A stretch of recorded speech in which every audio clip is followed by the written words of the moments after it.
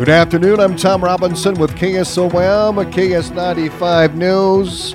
A Shenandoah man was killed in a single vehicle crash in Page County. The Page County Sheriff's Office says dispatch was notified of a vehicle found in a ditch on the west side of E Avenue in the 2000 block at approximately 3:54 p.m.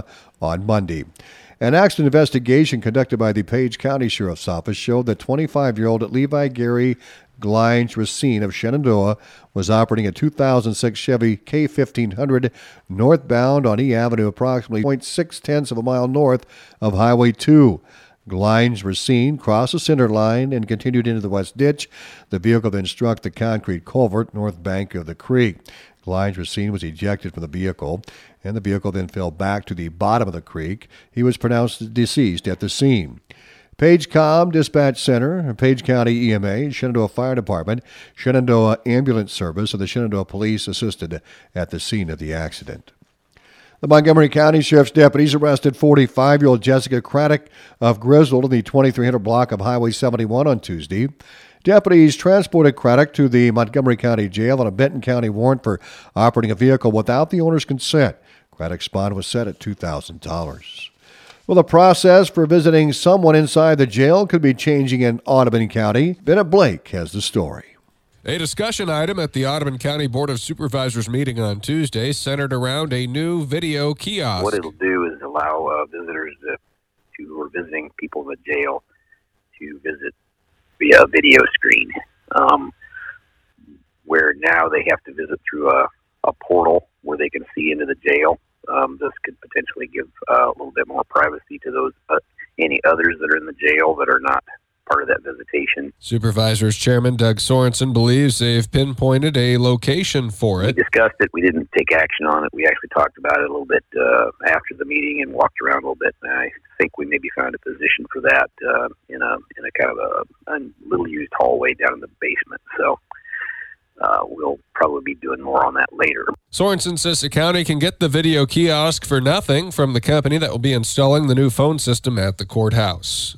I'm Bennett Blake reporting. And the Adair Casey School Board passed a resolution on Tuesday morning to consider renewing the school's instructional support levy. School Superintendent Josh Rasmussen says this would be a 5-year participation, and the school board set the public hearing for the next school board meeting. I'm really looking to just replace what we currently have. We're not going to make any changes, but that'll be for 5 years, and we'll go ahead and discuss that at our next board meeting. Rasmussen says the renewal replaces what the school already has and will not affect property taxpayers. The program provides additional funding for school districts. It is funded by state money, property tax, or a combination of property tax and income surtax. Instructional support levies approved through a school board resolution are suitable for 5 years, while levies passed by district voters through a ballot measure are suitable for 10 years.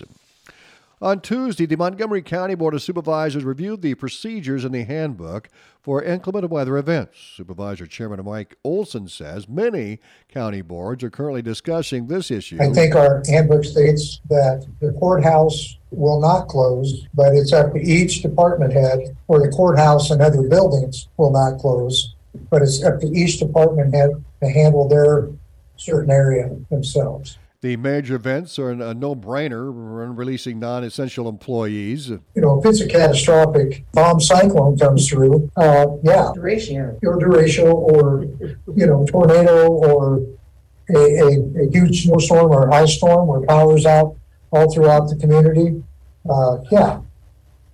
people can't get around. That would be a different deal. But for the run-of-the-mill, like the snow or the rain, snow, sleet that we got, and that's where it comes back to the board's discretion on whether we close. Montgomery County Auditor Jill Ozuna says the other question is, what departments are essential during a storm? and I think it's common knowledge that essential is secondary roads and sheriff and Dan. The supervisor agreed to no changes, and the policy will stay as written in the handbook. The chair will ultimately make closing decisions based on weather updates. Republican Party of Iowa Chairman Jeff Coppin released the following statement in response to Governor Reynolds' signing of her landmark school choice bill, House File 68. He said, quote, when Governor Reynolds and the Iowa Republicans campaigned on Parents Matter, it wasn't just a slogan. Reynolds and State House Republicans put parents and students first when they kept our schools open despite the hysteria, and they're putting parents and students first yet again with their historic school choice bill. He also said the leadership of Reynolds and State House Republicans is cementing Iowa as a state upon a hill for families to thrive and for students to achieve their potential. Well, District 18 Representative Tom Moore from Griswold was one of 9 Republicans voting against Governor Reynolds' school choice bill on Monday. In an interview with KSOM KS95 News, Moore says he's never favored the bill. This is something that I've been against from its inception. This is the third year it's come around for a vote from us, and I have been opposed to it for numerous reasons. And the Educational Savings Account allows parents to receive nearly $7,600 annually if they enroll their children in a private school. I have apprehensions about the effects on both the public school and the private school. My main point of contention is being a fiscal conservative. I don't see that this expenditures of new monies going to a minimal number of people is fiscally a conservative and responsible way to spend our money. Moore says the state will spend $100 million on very few eligible private school students in the first year. He says the effects this will have on the public schools remain to be seen.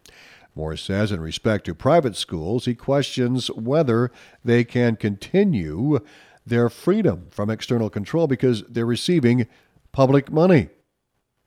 That being said, in the bill, it does state that the autonomy will not be messed with by the state government. Being in government for 7 going on 8 years now, I know that there's a lot of question marks when that happens, and who knows what future legislature is going to impose as far as rules, restrictions, and other things on the private school.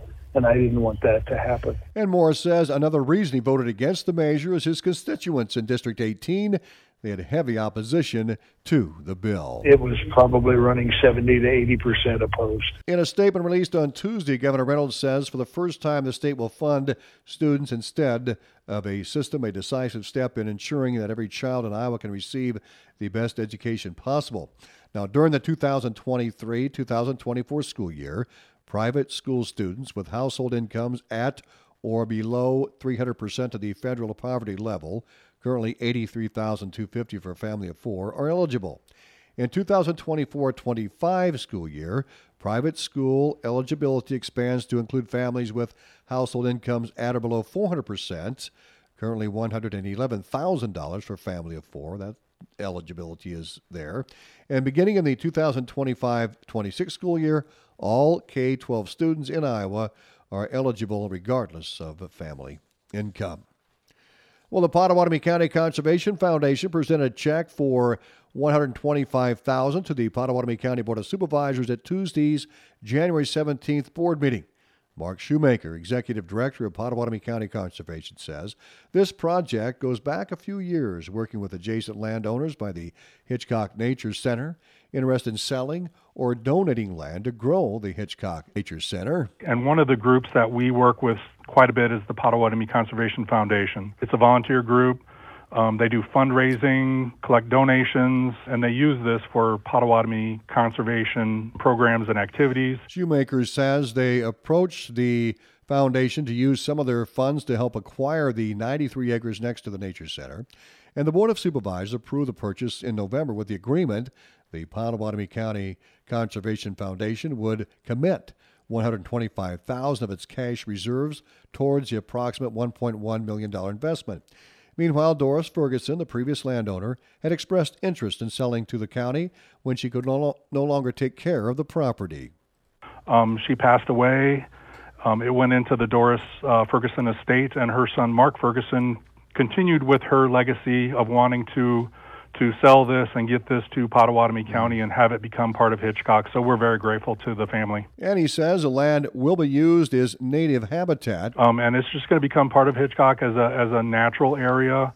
We will develop some trails within that parcel, and it's just a great asset to add to Pottawatomie County Conservation, Hitchcock, and for the people of of the region. Now, prior to approaching the Board of Supervisors for assistance, Pottawatomie County Conservation drafted a funding strategy to pay back land acquisition funds used by the board for the acquisition.